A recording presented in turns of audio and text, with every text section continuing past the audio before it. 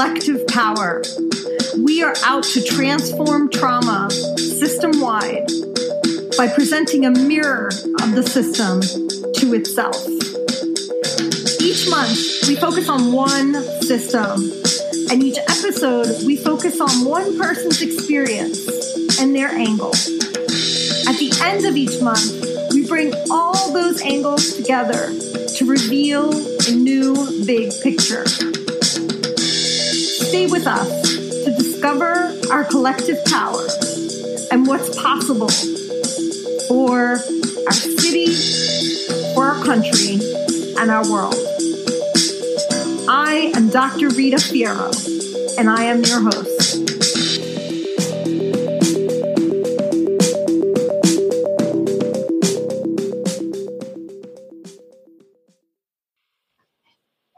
Good morning, everyone, and welcome to another episode of Collective Power. Today, as my guests, I have Robin Wright-Pierce. Good morning, Robin. Good morning, Rita. I'm so glad to be here. I'm glad to have you. I started like the whole first season saying, I'm really excited to be here with it. I am excited at the beginning of every episode. I'm just a highly excitable being. I try to get rid of it, and it just sounds wrong if I don't, because it's actually true that I'm excited. Yeah. So thank you for being with us today. You are a DEI practitioner and consultant, and I know you from a common kind of leadership journey and rites of passage program that we're in, Fire and Water. But most of all, I consider you a friend. So you're a colleague, but I consider you a friend. And we've been in this journey of growing up in the past year, this kind of bold journey of questioning everything and putting it back together. So thank you for being a sister on the journey with me in that way. Likewise. And the topic we're talking about is still kind of love and fear and the relationship between love and fear. And what does it take to actually systematically choose love over fear and what a practice that is. So I know that you've been on that journey too, and I'm excited to hear what you have to contribute to us, both about your personal journey and your experience working with organizations. Mm-hmm. So before we start today, I'd like just to ask you to tell us a story about yourself that has the listeners know you a little bit more the way I know you, right? Like the heart and spark and sense of humor that you have, but especially gives us an insight into why this topic is important to you. Mm-hmm.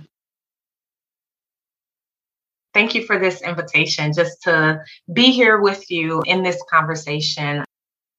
You know, sharing a story is interesting and a little bit challenging to think of what is a story about me that really kind of gives some insight into how I am in relationship with love and fear. And for me, it's more of a series of stories, right? It's more of an arc of my journey and of who I am today, right? And how I've come to be who I am today and sort of this whole experience, right, that we call life. And so when I think about, you know, my own experiences and journey as it relates to this particular topic of love and fear, things that I believe are in many ways sort of two sides of a coin, are really two sides of probably a cube. There's some other sides to this as well. And, you know, I think about my own life journey so far, and a lot of my relationship to love and fear is rooted in my own experiences. Part of the difficulty in answering this question or this invitation to share a story is also because, as you know, Rita, in our Fire and Water journey, part of what we're in the process of doing is exploring the stories that we tell ourselves, right? Stories that we tell others about who we are, what has happened to us, right? What experiences we've had, how the world works, right? How the world functions and how we fit into that. I'm wrestling with that a little bit as I share this story. But for me, my relationship to love and fear as it relates to my own experiences is really rooted in very much in my experience as a Black woman and growing up in a white supremacist culture, right? Growing up in a white supremacist society, growing up in a patriarchal society, and then growing up in impoverished communities in a society that tells us that our worth is connected to wealth, and that our belonging and our mattering is connected to all these spaces of whether or not we have privilege, right? As a Black woman growing up in a poor community and in a poor family, I was often in the category of those being marginalized. And so, in many ways, my interest in this topic is connected to the ways that my childhood experiences and my early life experiences really created conditions that led me to operating out of a place of fear and scarcity, right? Always wanting to prove that I belong, prove that I matter, being fearful that I will be rejected, being fearful that I won't be included, right? Always having to feel as though I had to really hustle, right? Because if I don't get resources, if I don't make some money, right, then I don't matter, right? All these ways, the fear of scarcity, the fear of going without, the fear of not being a part of, so heavily drove everything that I did. Impacted how I showed up in school. It impacted how I showed up in social environments, right, with my friends. It impacted, most importantly, my relationship to myself and how I thought about myself.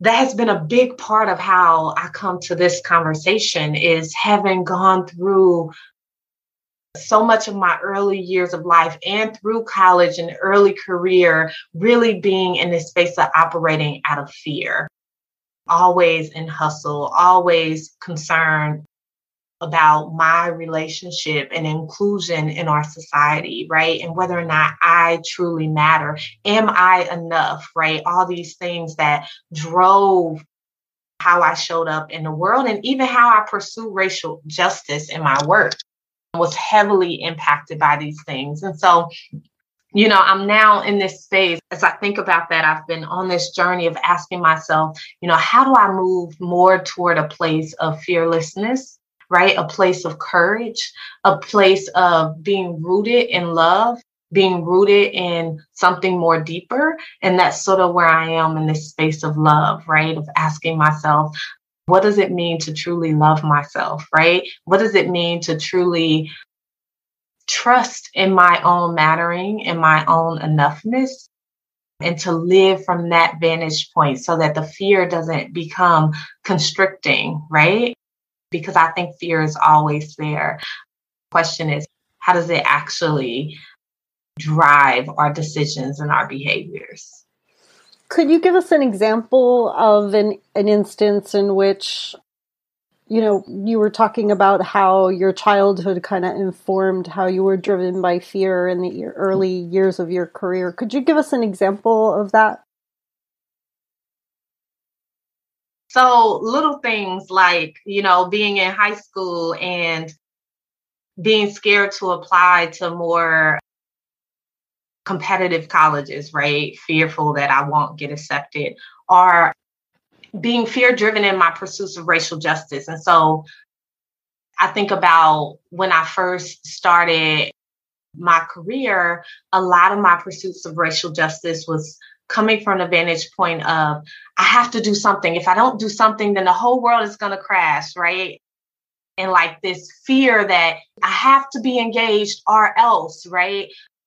As opposed to, and so I was operating in a standpoint of like, I'm going to fight against the system because I fear what's happening in the system, right? As opposed to a place of love of saying, I'm going to be a stand for life and a stand for love, right? And a stand for something more. And so I think about a time when I was working for a statewide policy organization, and it seemed like one thing after the other kept happening, right? So we're fighting all these different issues. And literally one day, I'm like helping to plan a rally around immigration rights, right? And then the very next day, I'm like doing work with LGBTQ activist groups around Supreme Court decisions that were affecting equal rights. And then 2 days later, I'm like leading a lobby day in DC for something. And it was like, and all of those things was out of fear. It was like, okay, we got to be responsive to every single thing, right? We have to constantly be vigilant and live from a place of vigilance. And we can't rest, because if we dare rest, then everything's going to fall apart. If we dare rest, if we dare to take a moment and pause, or to care for ourselves, then everything's going to fall apart. And for me, that was fear driven. That was a place of scarcity. That was a place of like, I have to do all the things all the time. I can't trust that I can do my part and work with others to do their part, and that will be enough, right? Or that love will win. So a fight against posture. And what happened that made you shift? Like, I can feel the intensity of that way of living, right? Just by you saying, like, 4 weeks, I'm advocating for all these things, like immigration, LGBT, I've got it. Like, whatever you name the issue, I'm working for it. Right. So what changed? Like, what was the turning point to where the way you're living now? Yeah, I mean, my turning point is in my own healing journey, the exhaustion. Because, I shared earlier, being a Black woman in a lower income household and communities, there's things that come with those conditions, right? The condition of poverty comes with so much at a family level and at a community level. And for me, that included a lot of proximity to violence and experiences of violence. And so growing up with an alcoholic parent who was violent and abusive, growing up in communities where violence was the norm and drugs were ever present, right?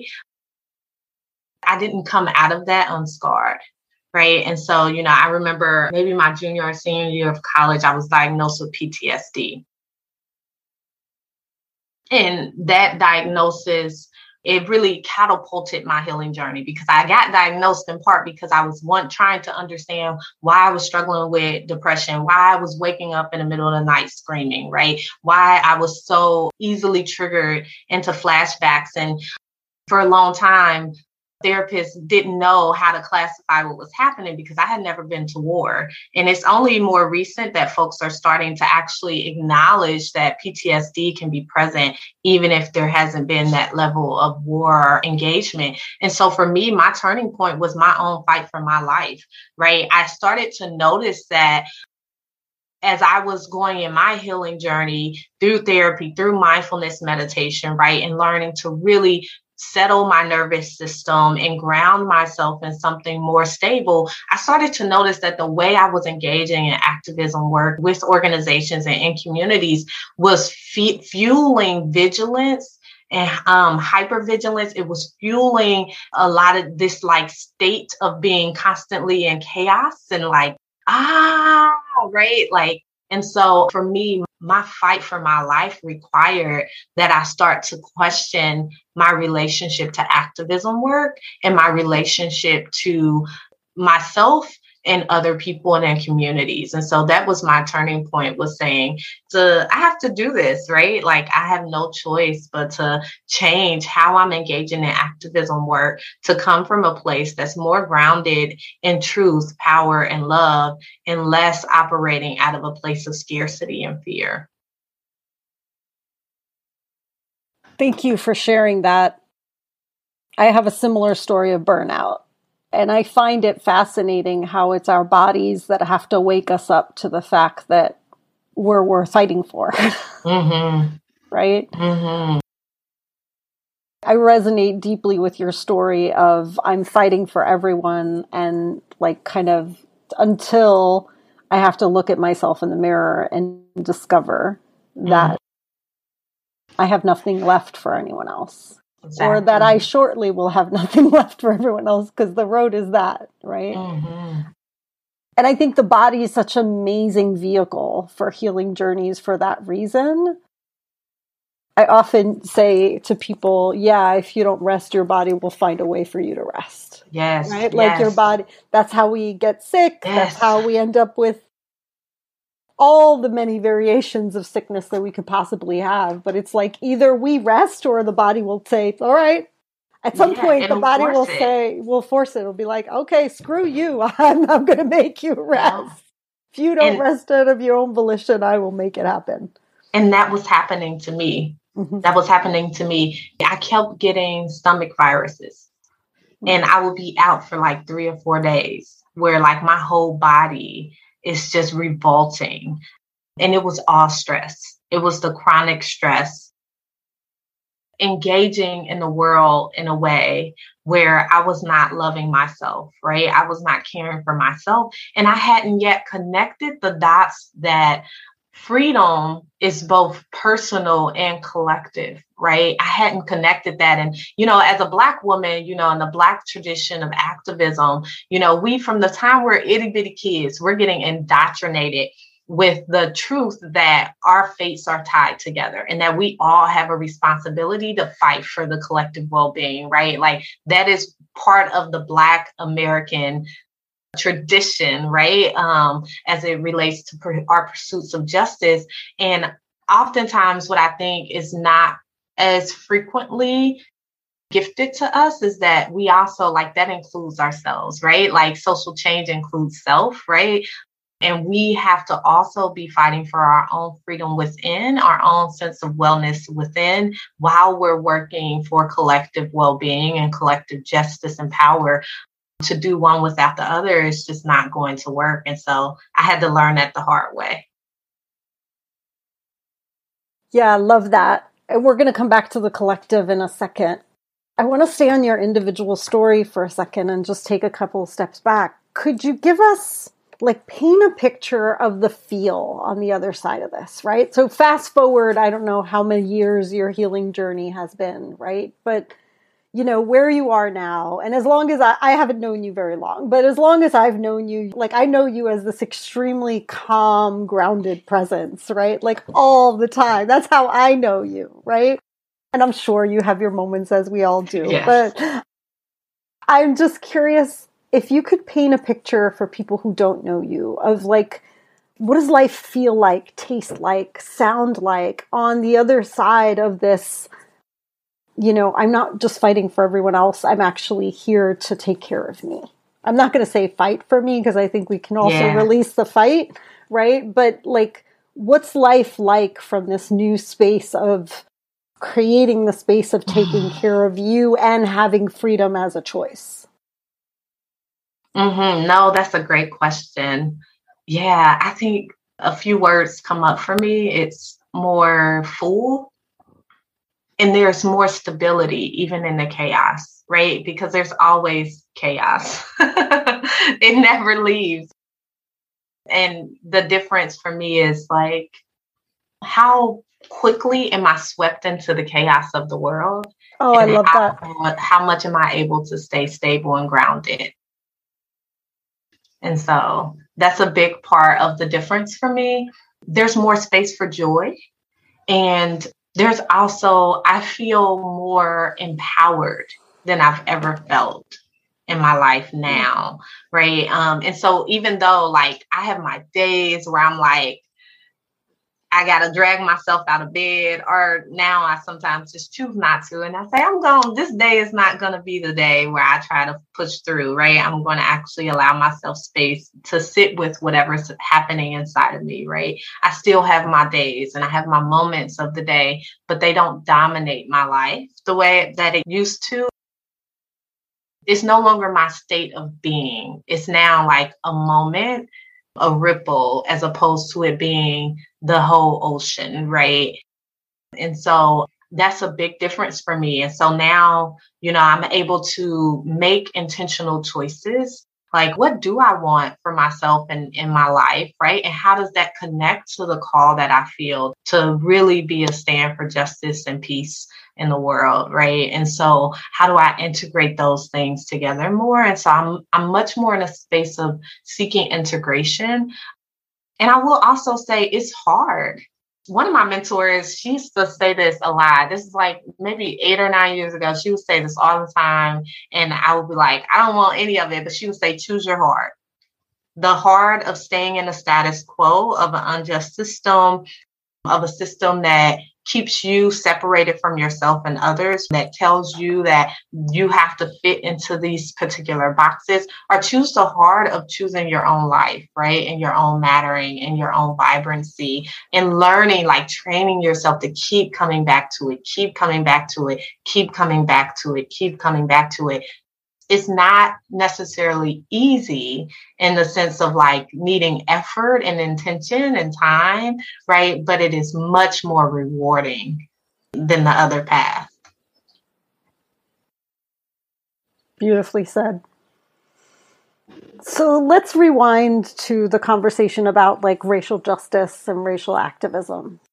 You said a few things that I resonate deeply with, which is that the way you were relating to racial justice, which I think is also the way it's kind of depicted in progressive and liberal spaces right now, is we have to work harder, we have to work harder, the world is falling apart, we have to work harder, harder, harder, right? Mm-hmm. And it's all fear driven. It's or else the world will get worse, right? Mm-hmm.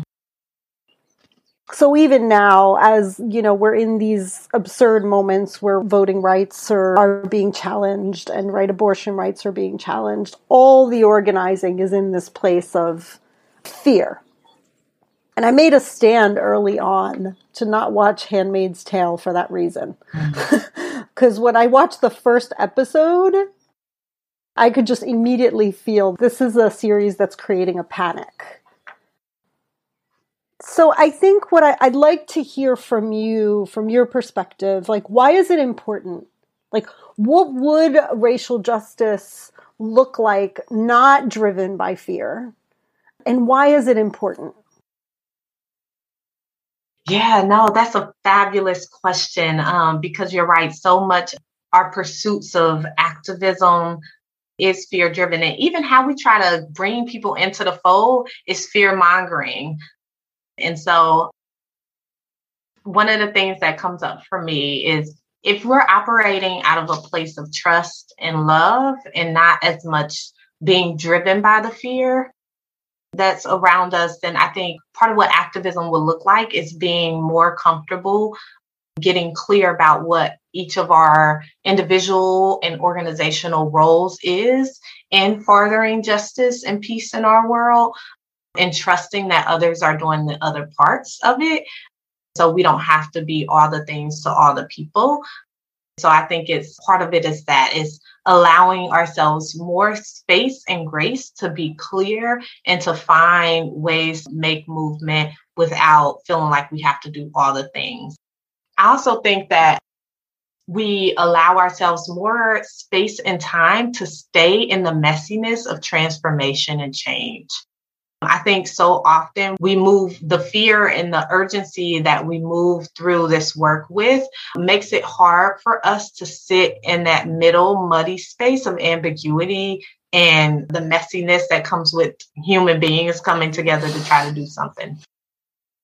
Which life gives us plenty of opportunities to practice, right? Like there's messiness everywhere there are humans. Yes. Everywhere.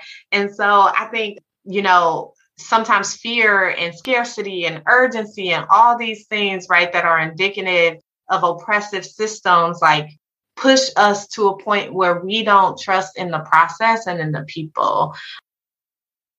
I think about it like parenting, right? I have a 9-year-old. And when I think about racial equity work, I think about parenting, and there's a lot of correlations there for me. And so one of those correlations is, you can try to enact change and you try to like mold your kid into the best possible person that they can be. And one of the things I've had to learn is like, you can't control the outcomes on that, right? Like you have to like say something, you have to do something, you can kind of control or have some input on like the inputs, right? How are you nurturing your child? How are you supporting your child? How are you helping your child to learn to notice their own life inside of them, their own vibrancy, right? To trust their inner wisdom, right? All these things you can do, obviously the systemic things as well. And sometimes you might say something, I'll say something to my son, and sometimes he'll click right away. And he'll be like, yes, mom, you're right.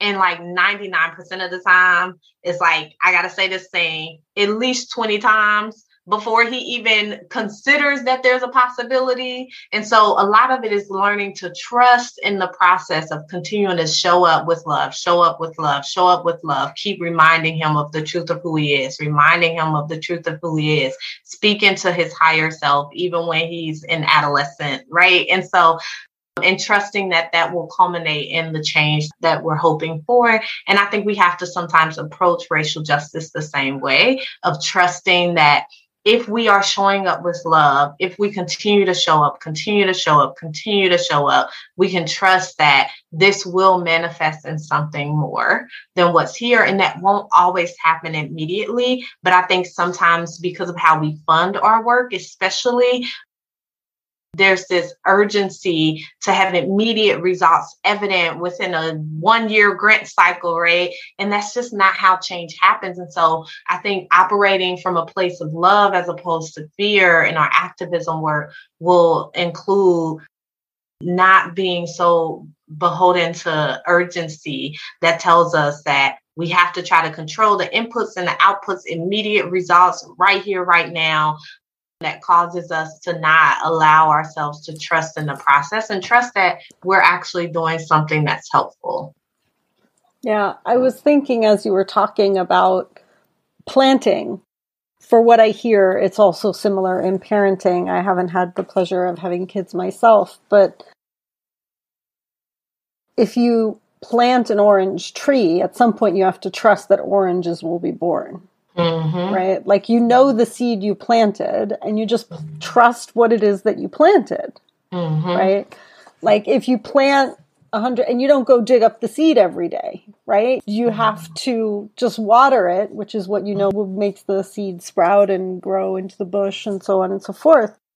But eventually there's a point at which we have to just trust that what we plant grows. Mm-hmm. And in our movements, we don't actually trust that what we plant grows. No. We think we have to oppose what we don't want, which is weeding the garden, which has a place. Weeding, you got to get rid of what you don't want in the garden to have space for what you do want. Fair enough. But if we just destroy in a garden, there's nothing left. There's nothing left, yeah. The question becomes, how do you start to create a vision for what's possible? You know, I went to a gala recently for a national organization doing LGBTQ work, and all throughout the 3 hours we were there, they just repeatedly kept talking about trans women are being murdered, LGBTQ rights are under attack, the Don't Say Gay bill in Florida, now in Ohio, where I am, right? Like, all these things. And it was just like fear, fear, fear, fear, fear, urgency, urgency, urgency, urgency, give, right? And I'm like, what starts to happen if instead we paint a picture of what's possible, right? So it's not just focusing on what we want to oppose, as you're saying, and like what we want to destroy, but instead saying, okay, what are we building? Because I've learned in my own healing work that I couldn't let go of adaptive strategies without first having some positive, healthy coping strategies to go to instead, right? And so what are we actually inviting people into? What is the way of being with themselves and one another, and in relationship to systems and as stewards of systems, right? Like, how are we inviting people to show up and to live and be in the world together in place of what we have, as opposed to saying we just want to stop this other stuff? And our bodies give us an example of that, right? Because when we get to a place of burnout, if we don't have an active place of restoration, we still don't heal. Yes. Right. If we're not cultivating joy, if we're not cultivating what makes us happy, if we're not like doing things that make us vibrant and alive and right, then we still don't heal. You can get to heal to a certain point just by resting, right? And compensating for whatever the illness is, right? But there's another part of that healing that is about being whole and rediscovering what there is to do. So I love how you framed that, because I feel like the body becomes a mirror for what's possible in our collective, in our society, and so on. It's like the micro and the macro come together. Yes. And so you work a lot with organizations. So I would love to hear how this journey kind of that we've we kind of went micro and then we went macro, right? So I love in the middle, there's the nonprofit world, the business world, and all these organizations, many of which are kind of coming to terms with inequality and injustice and want to do something really bad, right? And are kind of in that place of that urgency that you talked about earlier in activism work, which in some ways is a wake-up call, which is welcome, right? For those of us who have been this work for a while, like, hail the wake up. And because trying to work with people who are asleep isn't easy either. I don't want to choose that hard. I don't want to work with people who are asleep. And waking up and being in a sense of just urgency, I want something as fast as possible and as tangible as possible, can also be problematic. So can you speak a little bit to your experience with organizations and how that the fear-driven justice becomes problematic in organizations and kind of what you propose instead? Yeah, I actually think that our institutions have been created in a way that is like almost exclusively rooted in fear. And in many ways, it seems to me to be sort of the default way of operating for institutions is out of fear and scarcity. And I think in some ways that's a byproduct of capitalism, right? Which tells us there's a zero-sum game and, you have to try to fight for your slice of the pie and that, there's no sense of abundance, right? It's all about scarcity. It's all about finite nature of resources, of time, of all these things. And so in my experience, that tends to be the default way that organizations operate in general. And that translates to how they pursue equity within their organizations. And so I worked with an organization once that was really focused and interested in becoming an anti-racist organization.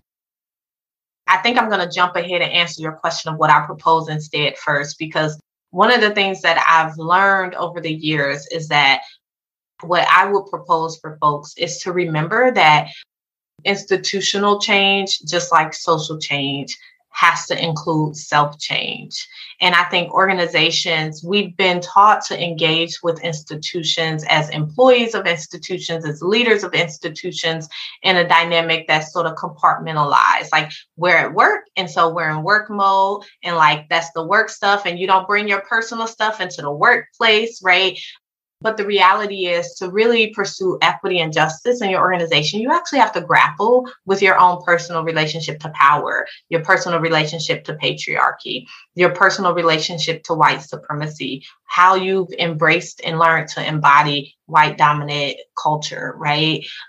All these different dynamics that are pervasive in our organizations, in part because they're pervasive in society. And we've built these organizations within this system, right?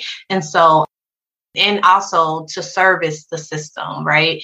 Even when that isn't our explicit goal, we end up creating institutional models that end up serving the system status quo and participating in it. And so, we have to be willing to disentangle ourselves from those things and to ask ourselves, what else is true? Who are we really underneath that? And we have to learn to choose strategies and approaches to change that really focus on cultivating greater connection, integration, solidarity, understanding, and well-being. And so that's sort of an invitation that I'd like to share, because what I've seen on the reverse side is overemphasis on results and not enough honoring of the journey, being so fixated on a future goal that you forget to be attentive to what is emerging in front of you right here and right now. And oftentimes in the nonprofit space, that's driven by the need to report progress, right? But nonetheless, it harms your ability to really give the time and space necessary for folks to build their capacity to actually live into the culture and the operation model that you are striving to create. And so I've noticed that almost universal in organizations that I've worked with. And then also the way that scarcity sometimes keeps us from being able and willing to take bold and courageous action that's necessary if we're actually going to advance radical change, right? The reality is to challenge the status quo in any way, whether it's challenging by choosing and daring to show up differently in the world, or whether it's challenging in a sense of saying we're going to tear down this thing that is existing, right? However you're approaching it, if you're challenging the status quo, there will be blowback from that, right? The system wants to maintain itself. And with that blowback is often like a perception of like, this is too risky, right? If we take this stance, what are our donors going to say? If we take this stance, will our board agree? Will our stakeholders, will our shareholders agree? Are we doing too much? Who are we going to lose in this process, right? And so this fear of losing resources, people, relationship often keeps us from taking bold and courageous action. And that's why I've found it's so important to help institutional leaders and groups understand that we have to bring ourselves into this, because when that moment comes, which it always does, where we are asking ourselves, okay, here's what I know I want to do, but there's all this fear that's keeping me from wanting to take that step. How do we learn to notice the opportunities in the chaos, to operate out of an abundance mindset that says that, even if this person disagrees, there will be other people who are aligned, who will come around, right? Who will support this initiative. It's not true that there's not enough time to make progress on racial equity. How we pursue racial equity might have to look different based on our resources, but this is a priority. And so we have to be willing to lean into that.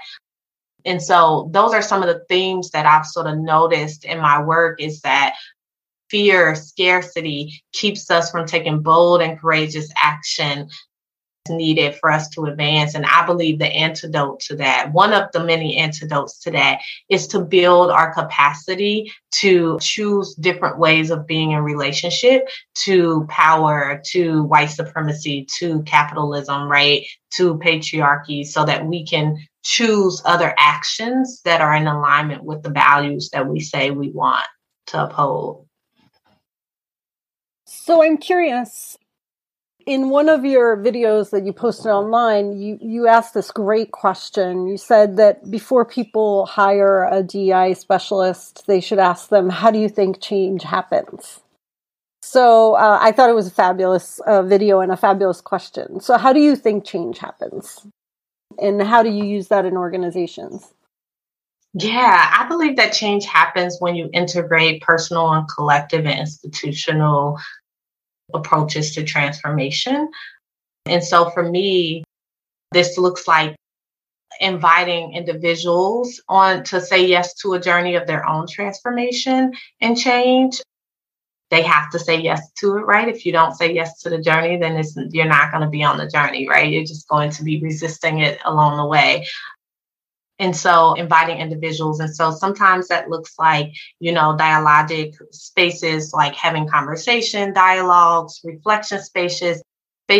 For me, I integrate a 3-pronged approach of compassionate inquiry, mindfulness, meditation, and courageous action, starting with like small tests of change for people to slowly build up their confidence, taking more bold action than they perhaps would have previously. And so this is coaching, right, with individuals and leaders. This looks like group, collective, restorative circle spaces. But then this also looks like applying those same approaches of compassionate inquiry, mindfulness, right, and courageous action to institutional operating models, right? And so folks often will get a needs assessment when they're working with institutional culture change and operating models and HR changes. And so how are you mindfully doing that needs assessment and being compassionate in your inquiry so that you're able to receive that information and that analysis of what the current dynamics are in your organization in a way that doesn't just looks for the negatives, but also honors and looks and seeks out what are the things that are happening well, what are our gifts, what are the opportunity areas in this space. And so how are we being compassionate in our process, even exploring the institutional changes? And then how do we start to bring forth, again, tests of change to lead to transformation. And I think that's critical because inequality is what's considered a wicked problem, right? Meaning that there's so many confounding variables. There's so many different things that can make it difficult for change to happen. You may enact a change in one setting, but it may have a ripple effect that you couldn't have previously anticipated in your work. And so having small tests of change, or what I like to call safer to fail experiments, where you can practice things on a small scale. Maybe you're starting with one department or one subset of a unit to try out an idea of how you might move things forward, getting information from that and using that to inform how you move it forward on a larger scale. And so I tend to use those types of practices in my work with groups, really integrating the personal work through coaching and collective healing spaces, but then also using that same approach to how we're looking at the institution and how it's operating. But I believe that change happens when you integrate all of that, because if you can change all the policies in the world. I worked with one organization who, if you looked at their policies, you're like, this is like stellar, like y'all are revolutionary in your ideals, but the culture was really toxic. But like on paper, everything seemed great. And if you all are like crossing every T, dotting every I, what's happening here? And it was because people hadn't built up their capacity to actually live into the operating model that was created. I'd like you to talk. We're running out of time, so we just a couple of minutes for this question. But I know we've talked about people's relationships with time, right? So working in the way you're recommending with these safer to fail experiments, what's the relationship with time in the work? Like, what are the expectations? How do people's expectations around how long it takes to do this work? What are people's general expectations, and what expectations should they have instead? I think universally, folks' expectations of how much time it takes is almost always inaccurate. And usually we're operating with so much urgency. A lot of times when organizations make a commitment around DEI, it's almost always one or two situations. One, some harm happened, whether it was within their culture and organization that was brought to their attention and are like, we have to make sure this never happens again, or something happens in society, right? Like the murder of George Floyd, where everyone's having this collective awakening and they're like, urgency, we have to make sure that we're aligned with equity and justice. And so because of that, there's almost always a lot of urgency around like, this has to happen tomorrow. And so what folks who have been, organizations who have been doing it for a while have learned very quickly is that it almost always takes more time. And so for me, part of that is why I encourage people to think differently around strategic planning as it relates to DEI work, because it's hard to predict how long you need to stay in certain spaces and how much space you need to give for folks to really, for integration and learning and to happen, and for you to be able to see what emerges from the work that you're doing. Thank you for being with us, Robin. It was a great pleasure. How can people get in touch with you? Yeah, so I have a website for my consulting firm called The Right Path Consultancy, and it's www.twpath.com. You can also follow me on LinkedIn and send me an email at robin@twpath.com, and I would love to stay in contact with folks. Thank you for listening to another episode of Collective Power.